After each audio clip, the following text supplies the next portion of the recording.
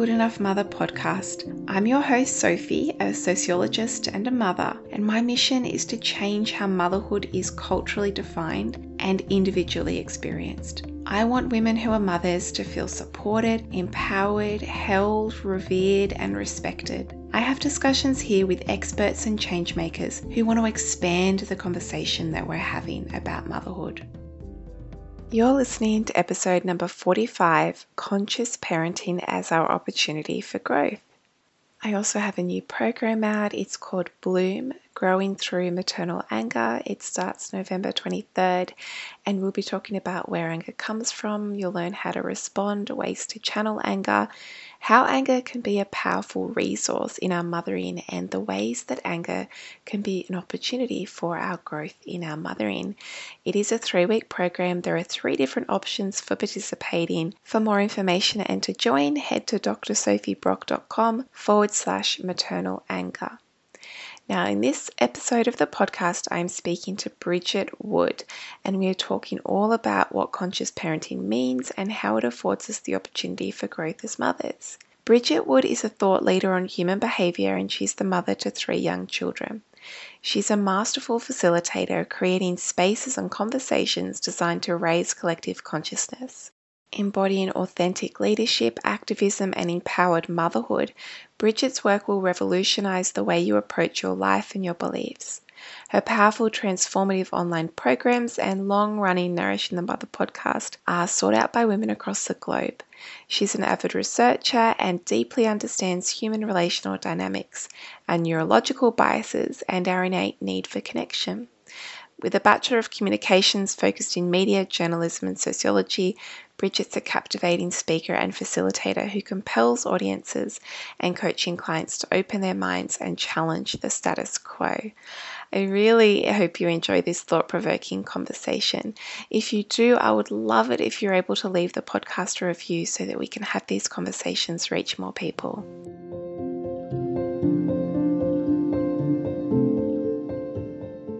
Thank you for being here with me, Bridget.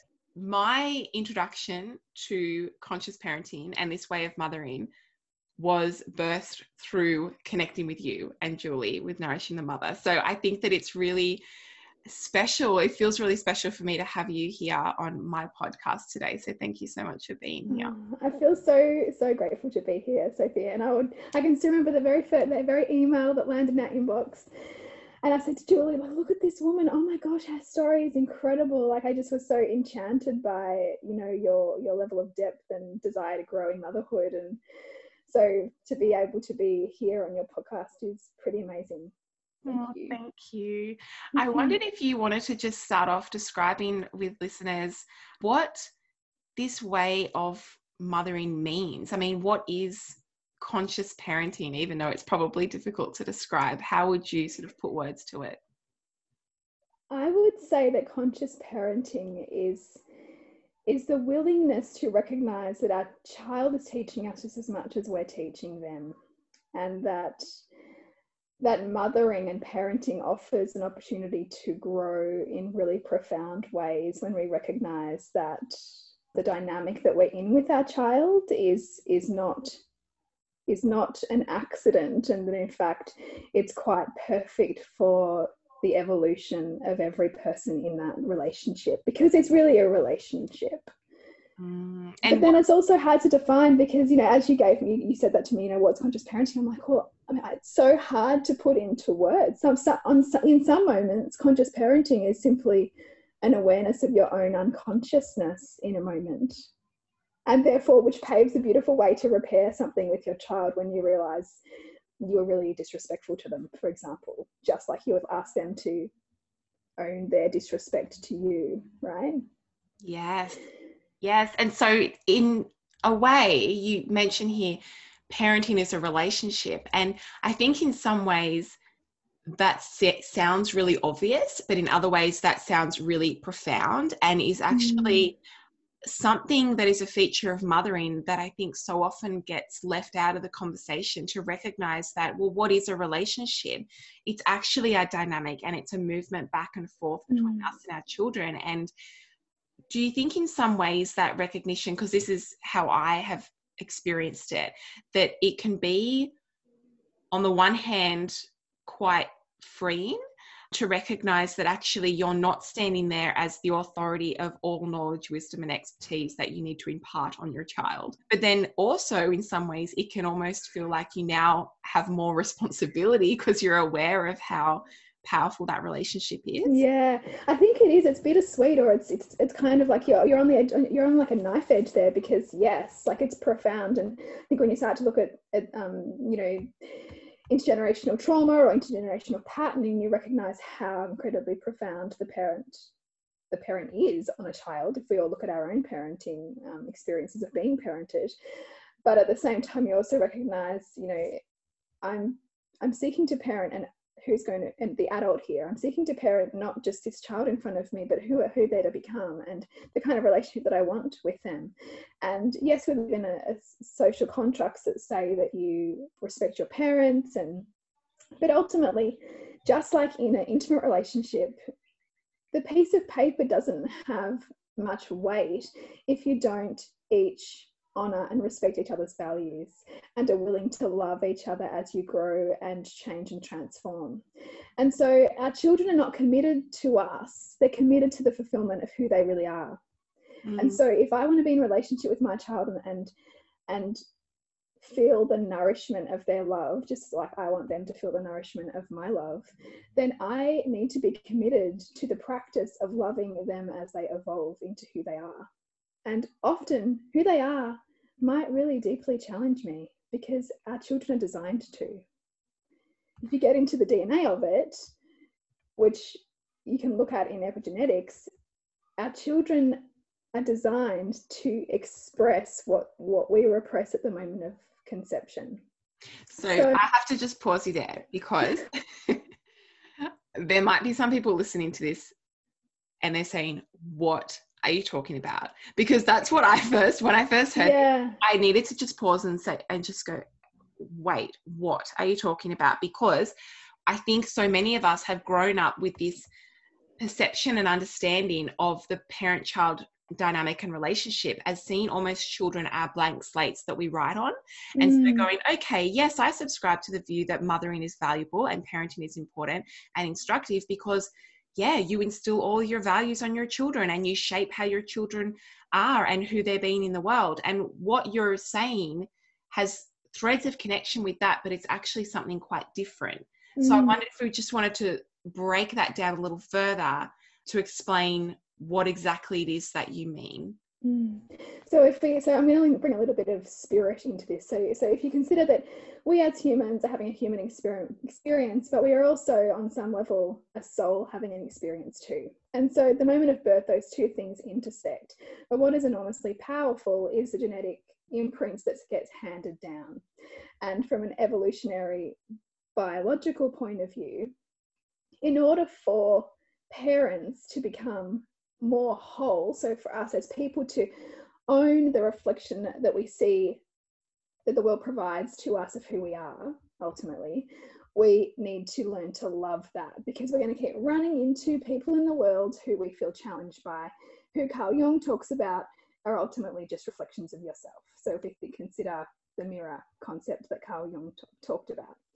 And so one of the greatest ways to learn to love those pieces is to birth them, because you'll always love your own children. Even the most disconnected families, on some level, buried deep beneath hurt, will always love their children. So our biology has this, and I guess consciousness has this incredible design which says, okay, here, you want to learn love? The parts of yourself that you most struggle with, you're going to get them in your child, so that you learn through the mirror of that child how to love yourself.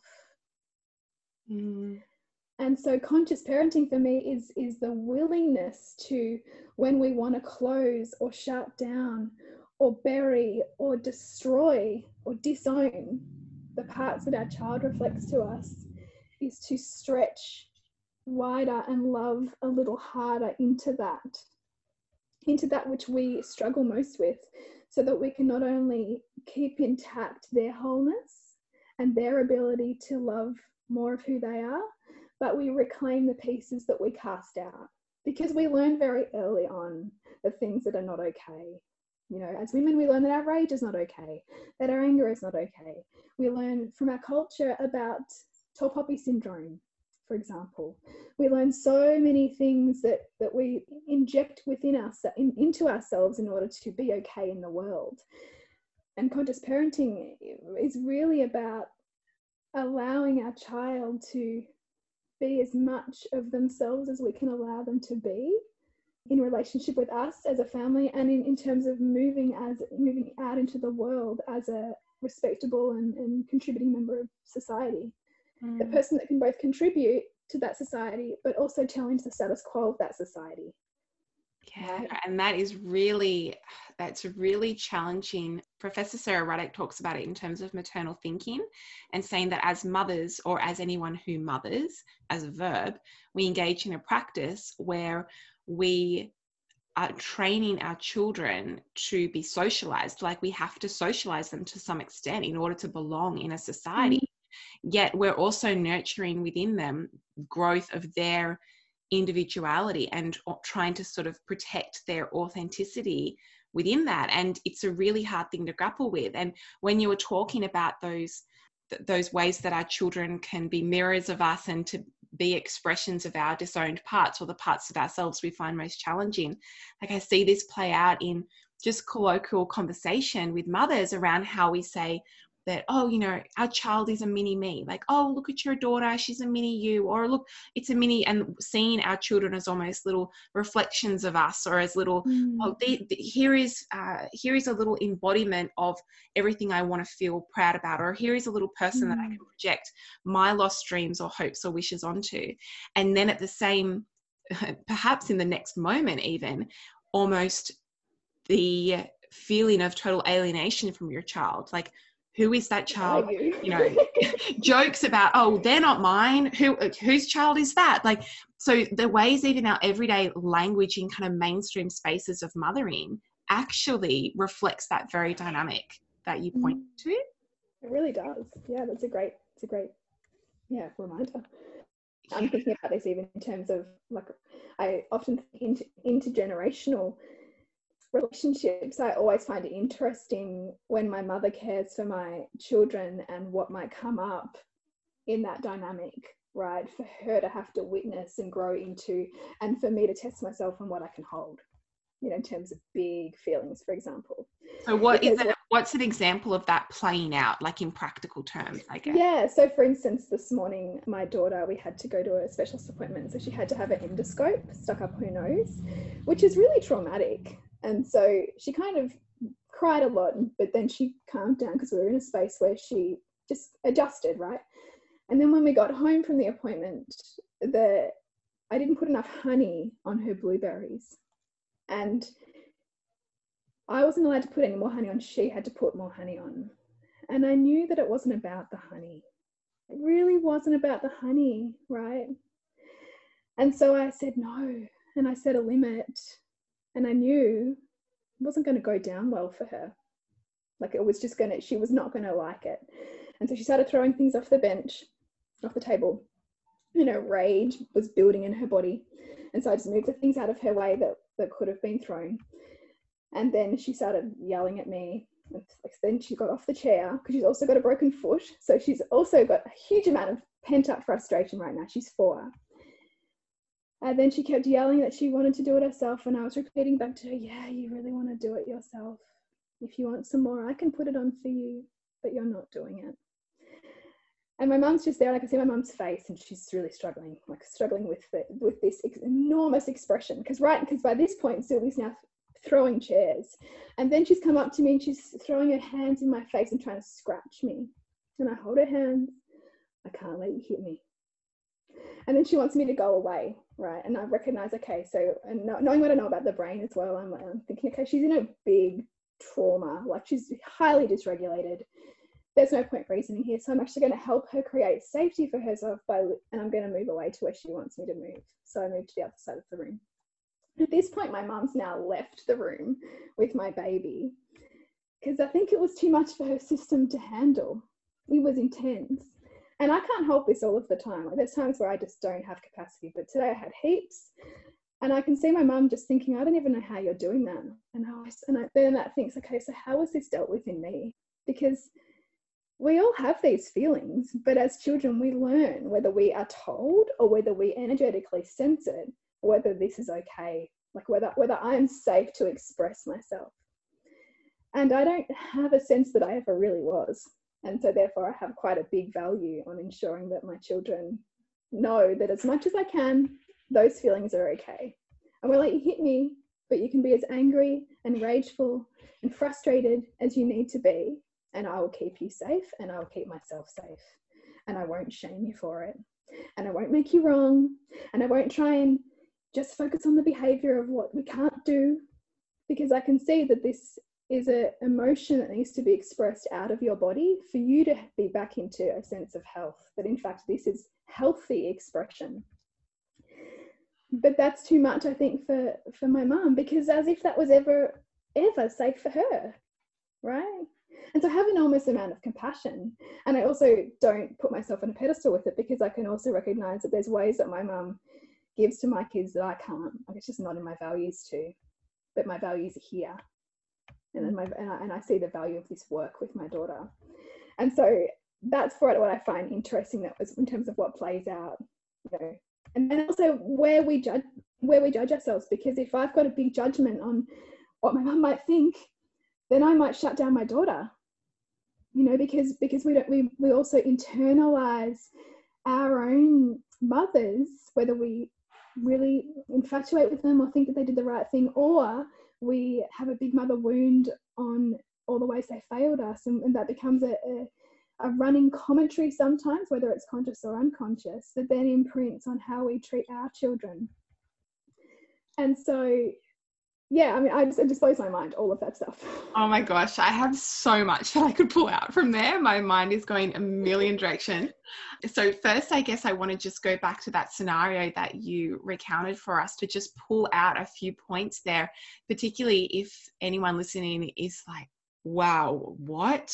How do I slow that down? Because I remember with my daughter, when I started kind of learning about this way of mothering and putting it into practice, it really, really shifted things for me to see the ways that I could trust that she knew herself. You know, I could trust that she knew herself and her body and what she needed, and that I ultimately don't have responsibility, nor do I need to have responsibility for the feelings that run through her system, but that I'm there to hold that for her and to create that safety, which is what you did with your daughter today. But to first recognize that in order for you to be able to have this experience and mother that way, well, first you needed to have a level of awareness and consciousness that that's even a thing, right? Around your understanding of the neurobiology of feelings and emotion and the way that a 4-year-old brain works and develops, and that, you know, the type of expectations that you can have on her or not.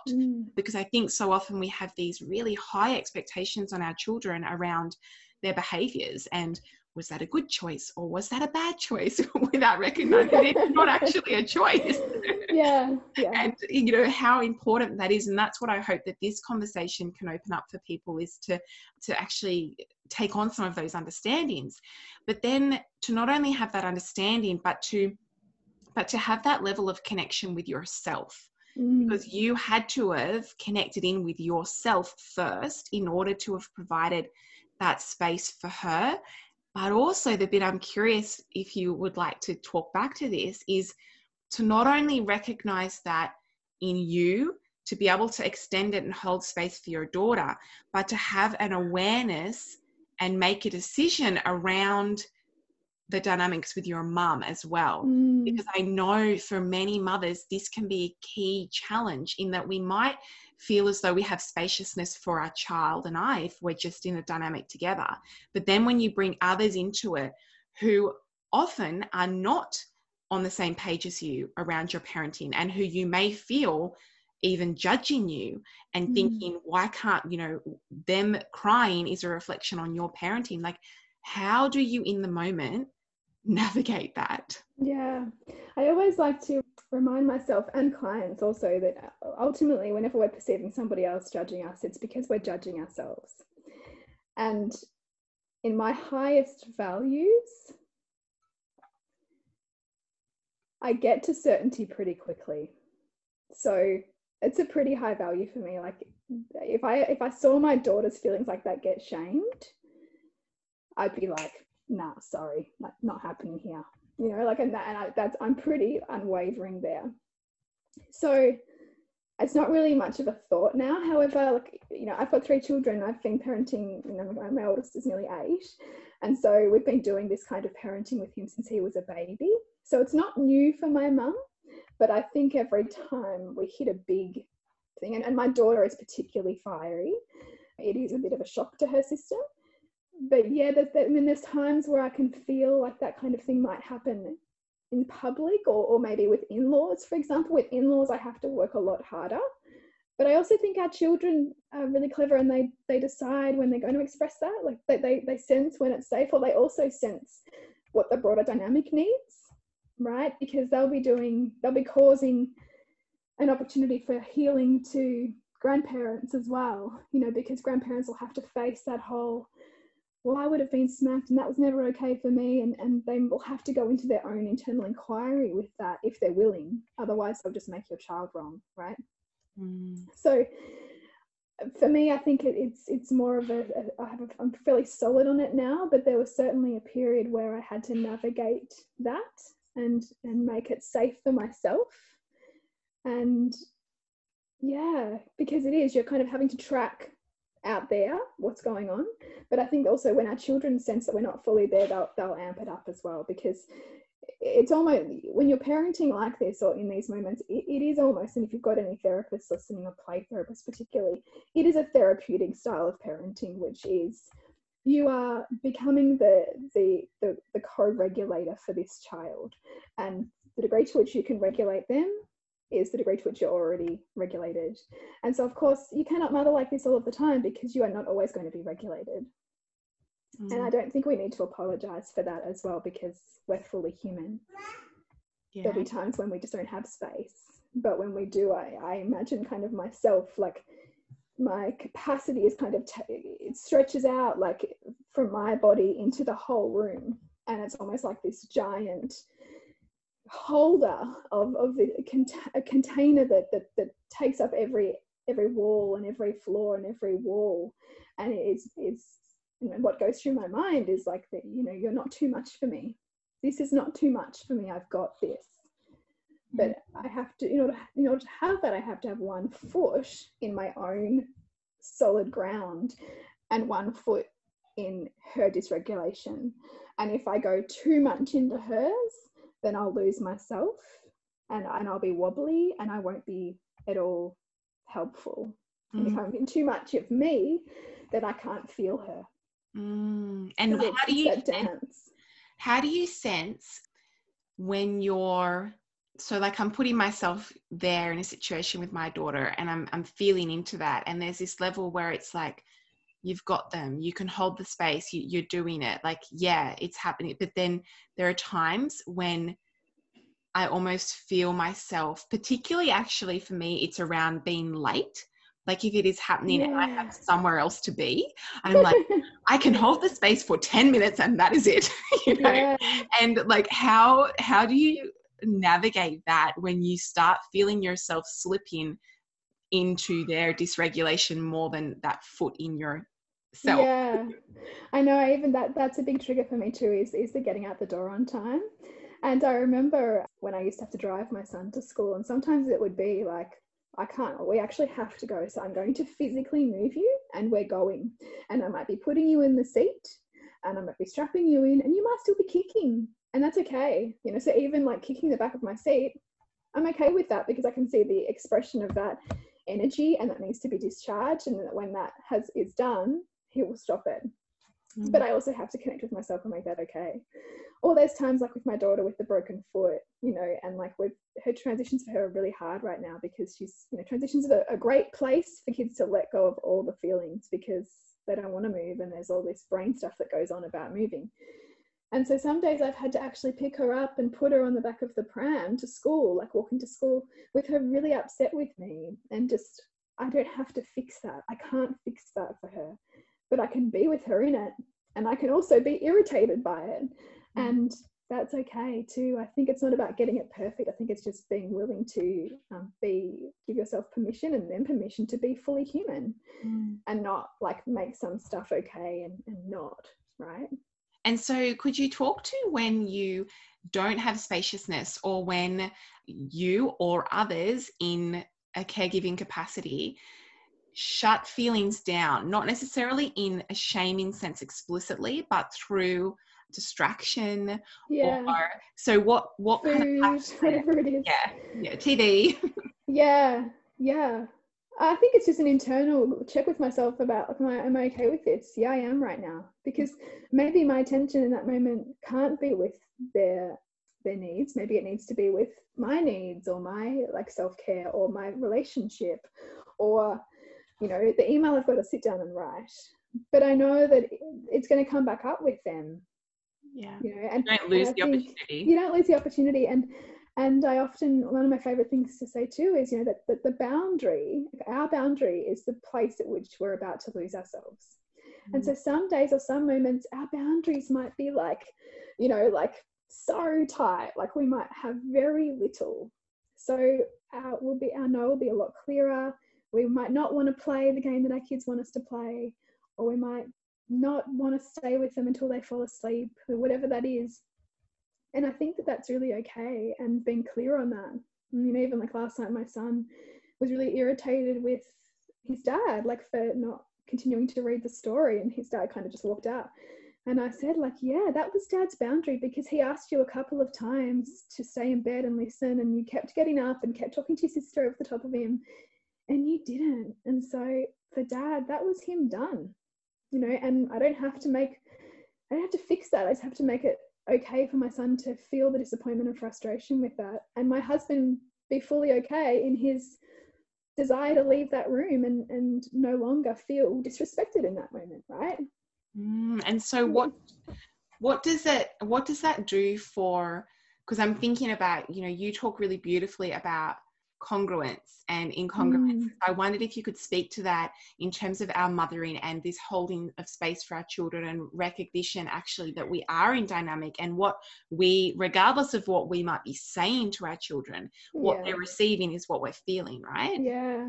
And I think if you consider the brain and the developing brain, like our brains, all of us are always scanning for incongruence in the environment. And if we feel like something someone's saying isn't matching what the felt sense is that we're getting from that person, that's really destabilizing, particularly for a child. And so that's also why it'll feel like they're continually pushing a button for you, because they're trying to get you congruent. And that's also why your anger is actually sometimes exactly what your child wants, because sometimes, especially mothers who decide to gentle parent, anger can be actually your greatest truth teller. And so your child might actually be relieved to see you angry, because they'll be like, thank God, you finally tell me what you really think, And perhaps it's an uncomfortable aspect of mothering, and I think that's why it's perhaps still so taboo, because particularly I wanted this podcast episode as well to be almost like a speaking back to, or a speaking with, gentle and attachment parenting paradigms, because I think so often we put that way of parenting on a pedestal, and then it can kind of, like, I don't know about you, Bridget, but like with some become a cage. A cage. And it's almost like, this was my experience and clients as well, is that you start out as an attachment parent, and then they get to a toddler and you're like, why isn't this working anymore? What do I do? You have that experience? So I wanted to speak to that. So I think about it. So so I have 3 children. They're 1, 4, and 7. And before I had my son, my first child, I experienced a miscarriage at 12 weeks, which was absolutely heartbreaking, but enormously powerful in terms of me, like, just getting on the mothering path really deeply, congruently, and just it became me. And so of course I did all the research, and I decided how I was going to parent, and I did all of the attachment things, kind of ticked all the attachment parenting boxes and felt like it was working until it didn't work anymore. And that was the point at which I was like, oh, okay, so it's actually beyond this set of things you do to actually how you be in relationship and how you are in your own body, because it can be a very heady thing to think saying all the right words and, like, you know, doing the co-sleeping and doing the, you know, long-term breastfeeding, and I'm doing the baby-led weaning and I'm doing all the things, but there's some part of me that's empty here, or there's some part of me that's not revealing my full self here. And my child can't feel me because I'm so up here trying to get it right, which then creates the anxiety and the guilt, and it's also a real problem in relationships, in intimate relationships, because the mother is so focused on getting it right because the research says this, instead of being willing to fully experience the child and the family and the dynamic at play. So I've actually forgotten your initial question. Which actual question?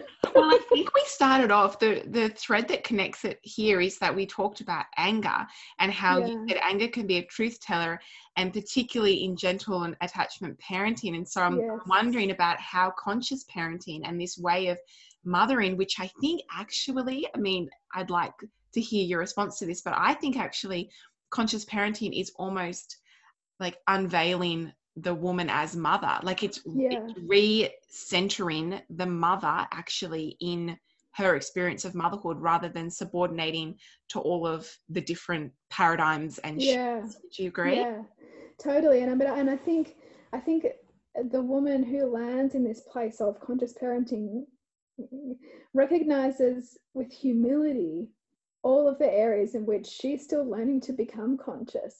And therefore, because she can recognize that, she's also looking to see that her child is unveiling that too in themselves, and also in relationship to you. Because we all have this way of looking at the world which frames our reality, and so do our children. And our children give us clues to what they're conscious of. And then we can use that, coupled with what we see we want them to grow into, to reveal our mutual growth together.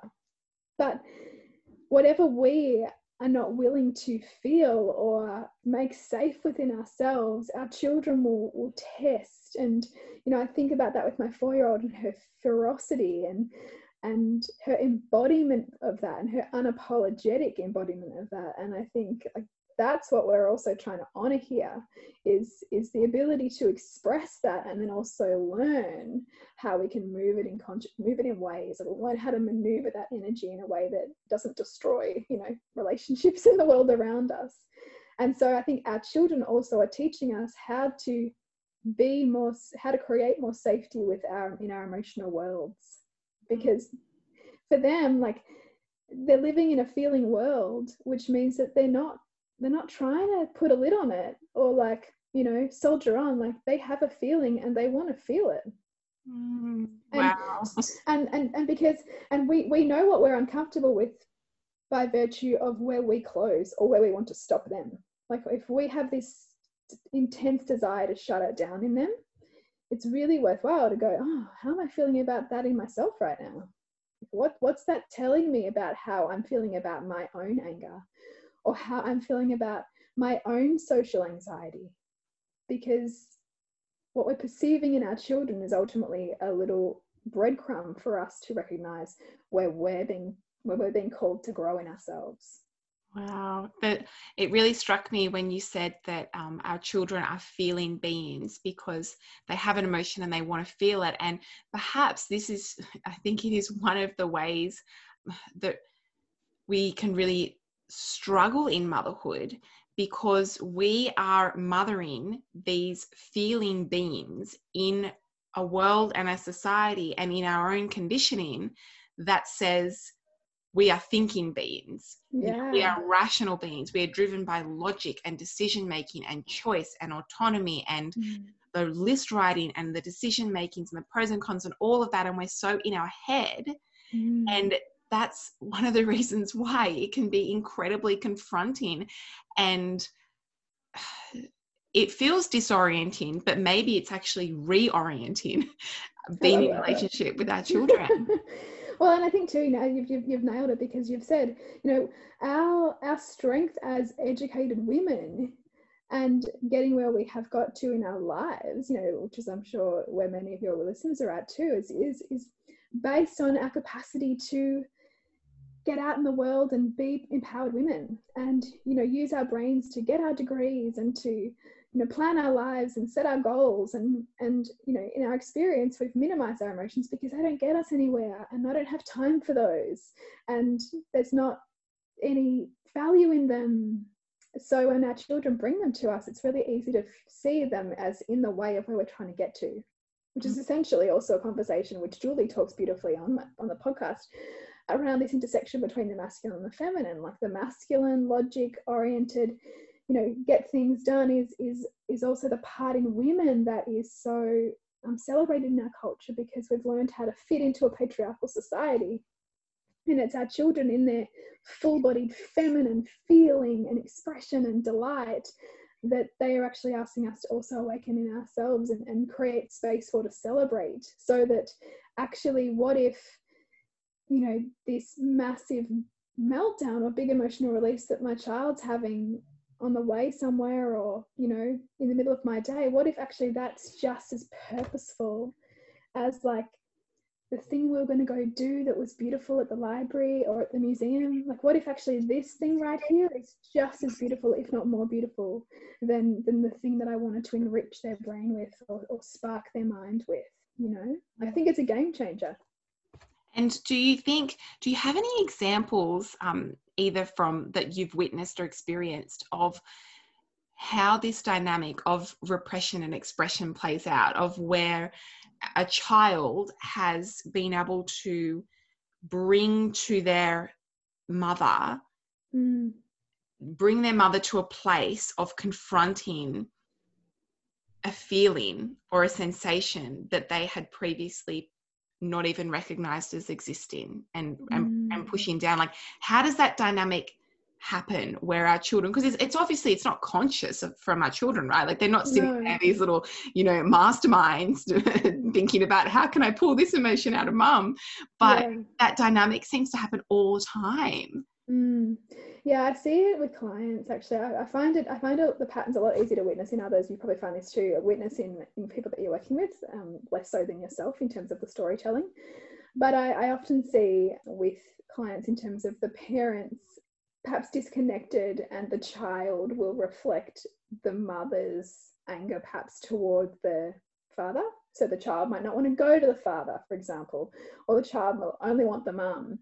And then what that can do is also entrench for the mother her need to be needed as well, which plays out a lot in attachment parenting too, is this belief that we have to be all things, and that only we can get our babies to sleep, and no, dad, I don't want you, you know, and that can further entrench some of the disconnects that happen in relationship that the child is trying to get the parents to address through bringing up. Because there is a developmental preference often for either parent, but it also plays out the dynamic too. And so, you know, is it really that the child really just needs mum, and do we follow the child there, or do we recognize, oh, like, I wonder if there's something in there for me about how I'm also feeling, that I also don't want to be around you right now because of XYZ, and that maybe I'm being called to feel what that might be and create the bridge. Because if I'm willing to create the bridge, does that do away with my child's resistance right here? And will my child be able to be more fluid, you know, in terms of who they go to in the parenting dynamic, when I'm more willing and more open with either my conversations with my partner or my willingness for my partner to take care of the baby? That was with my first child. Like, I remember a coach I was working with at the time. I was so deeply entrenched in attachment parenting and my belief that I had to get my baby to sleep, that when he said to me, why can't your husband do it? It was like so jarring to me, because I just internalized that it was my job. And there was part of me that felt like it might die a little if I gave that up. Because it was the identity that I built for myself.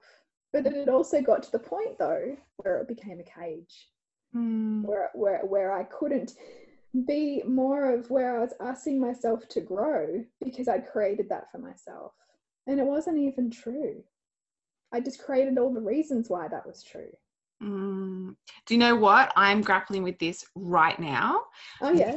With breastfeeding, because it's like always been, and I don't have, because you have this kind of, when you're feeding beyond 12 months, there's like a narrative that gets attached to that. And then when you're feeding beyond 2 years, there's a narrative that gets attached to that. And there's all this social conditioning and messaging. And even I think there's conditioning and messaging around natural term weaning as well, yes, of what that is supposed to look like. And we have such few models for those who are listening, who might be listening for the first episode. My daughter is 3 and we're breastfeeding, and the narratives I've heard about that is you get to a stage where you're just done, you can't take it anymore, you just want them off your body, and that's your signal to initiate weaning, as opposed to letting your child do it, which I haven't felt, but I'm starting to recognize the ways that continuing to feed her in the evening has become somewhat of that cage that you just mentioned, in that I've got this story now that I have been the only one who can get her to sleep. Like, I need to be there for her. She can't do it on her own. And like, how much of my story actually is enmeshed up with that, and how much is she, in when it is difficult to get her to sleep, like how much is she actually bringing that to me to confront me with that? Yeah. Oh. So I don't know if you did it. Actually, you might have, when I did a breastfeeding masterclass, and it was all about like changing the dynamic with breastfeeding, and I recognized with my baby, who I night weaned around 12 months, her difficulty and the edges that I was getting taken to during the night with her and breastfeeding through the night, I realized was part of the dynamic to get me to initiate the change I wanted to do, but I wasn't consciously doing. So I had to get frustrated enough and recognize that she was wanting that separation from me just as much as I was wanting it, in order for me to initiate that and transition her to her own room and stop feeding her overnight.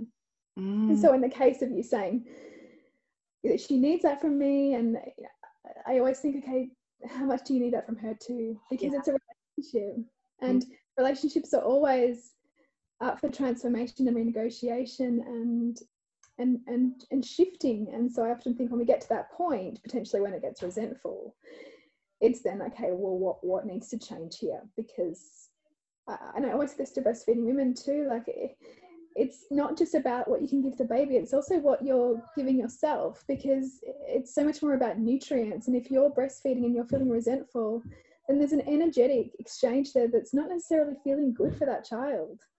But if you're just doing it because you think you should, then you're also kind of jarring your own nervous system in that too, because it's really incongruent for yourself and it's incongruent for them.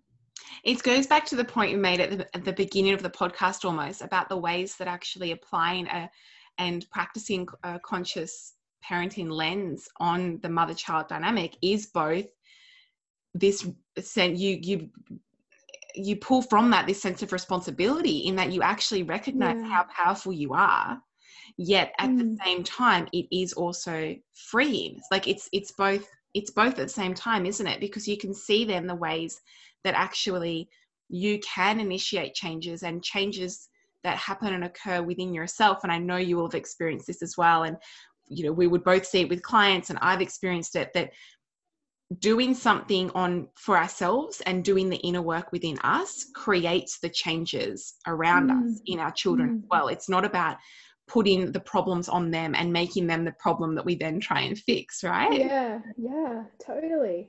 And it's not about fixing the child, it's about, okay, well, what's happening here with my child, and how can I get a really clear picture of it? Is it just my child? Am I casting a label onto them? Am I only seeing them one way? Am I getting all of the specialists in to confirm a perception that I already have about them to just make myself feel better, or have them, I don't know, affirmed in some way? How can I see this situation wider? And I think sometimes it's just that reminder that we actually have a choice here. Like, the moment that we think that we've got no choices left is the moment actually that it's our intuition trying to flag to us, hey, there's stuff you're not seeing here. Because we always have choice. Our child's waiting for us to remember that.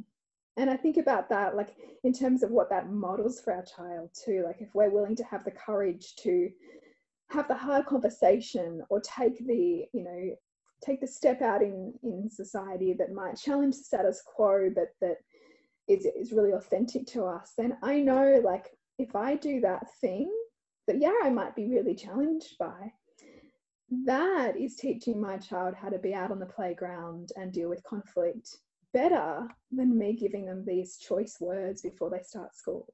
Because I have to embody that for them to know what that really looks like in a felt sense way.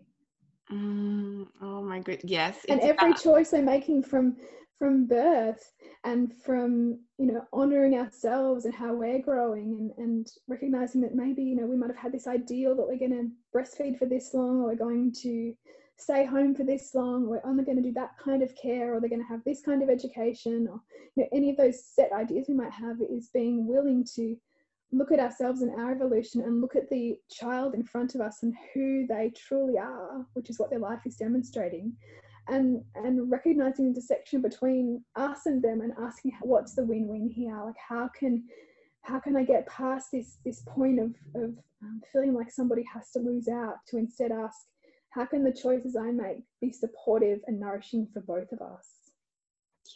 Yeah. And what really is kind of reverberating through my mind as you're speaking about this is thinking about all of the ways that we as a culture like cast out and shame and make taboo the parts of mothering that feel most challenging in this way, in terms of guilt and anger and resentment and, you know, ambivalence and even regret and all of that. We kind of just label all of those things and put them in the place where we aren't allowed to talk about them, but that actually potentially all of those uncomfortable experiences, perhaps, or the parts of ourselves that lead us to experiencing and sitting with the discomfort, is potentially the most instructive and powerful parts of our experience, because that's what it gets.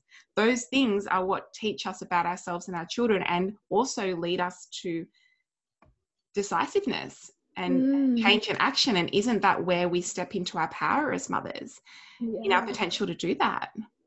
Absolutely. And I think sometimes it takes those catalytic moments, you know, to get us really congruent, and to, you know, and breastfeeding is a perfect example of that place where you might have thought, and I even wonder, like, this whole like natural term weaning, for example, even if we say, you know, it's up to the child to decide, the child is still feeling the mother, like that there's still a dynamic there. So I don't necessarily agree with the fact that it's purely the child's choice, because ultimately the mother still has to be okay with giving up her body, or giving her body over, because there's also a consent piece in here. Yeah. That if I'm saying yes to breastfeeding you right now, but my body's really saying no, then actually I want to say no, because I want you to know what a no feels like when someone's asking you to do something with your body that you don't want to do, and that also be a gift to them. Yeah, I totally hear you and agree with you, and think that whenever we're talking about mothering and mother-centered, or we're talking about child rearing and practices of raising children, like, we always have to be in conversation with that. It's never one or the other, is it? And I think depending on where we lean, we'll choose what we want. So I often think about the Maria Montessori quote, which is follow the child. If you look at the quote in full, it's follow the child as their leader. And that changes how that can be perceived. Because your child needs your leadership as well. Like, we can honour the wholeness of who they are, but ultimately we are still tasked with being their leader. That might be a beautiful place to end, Bridget. I could talk to you for a very long time on this subject.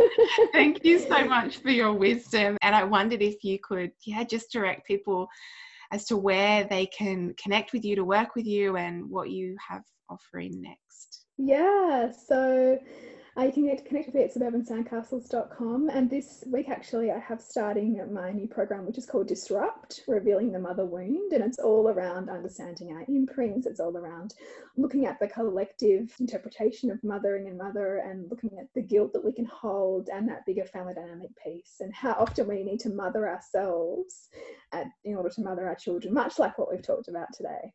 So you can find that there. And of course, you can find me at nourishingyourmother.com.au, and our podcast there too. Great. Thank you so much. Thank you so much for having me. I hope you've resonated with something from today's episode. If you're a mother who would like to take these conversations further, consider joining my private membership group, Liberated Motherhood. Or if you're somebody who works with mothers, then check out my Motherhood Studies Practitioner certification. You can find more details about these at my website and reach out and connect at drsophiebrock.com.